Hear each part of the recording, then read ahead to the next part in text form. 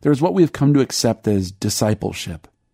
A friend of mine recently handed me a program from a large and successful church somewhere in the Midwest.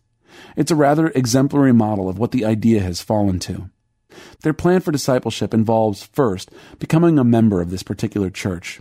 Then they encourage you to take a course on doctrine, be faithful in attending the Sunday morning service and small group fellowship, complete a special course on Christian growth, live a life that demonstrates clear evidence of spiritual growth, complete a class on evangelism, consistently look for opportunities to evangelize, complete a course on finances, one on marriage and another on parenting, provided that you are married or a parent, complete a leadership training course, a hermeneutics course, a course on spiritual gifts, and another on biblical counseling, participate in missions, carry a significant local church ministry load.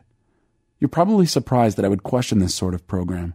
Most churches are trying to get their folks to complete something like this one way or another. No doubt, a great deal of helpful information is passed on.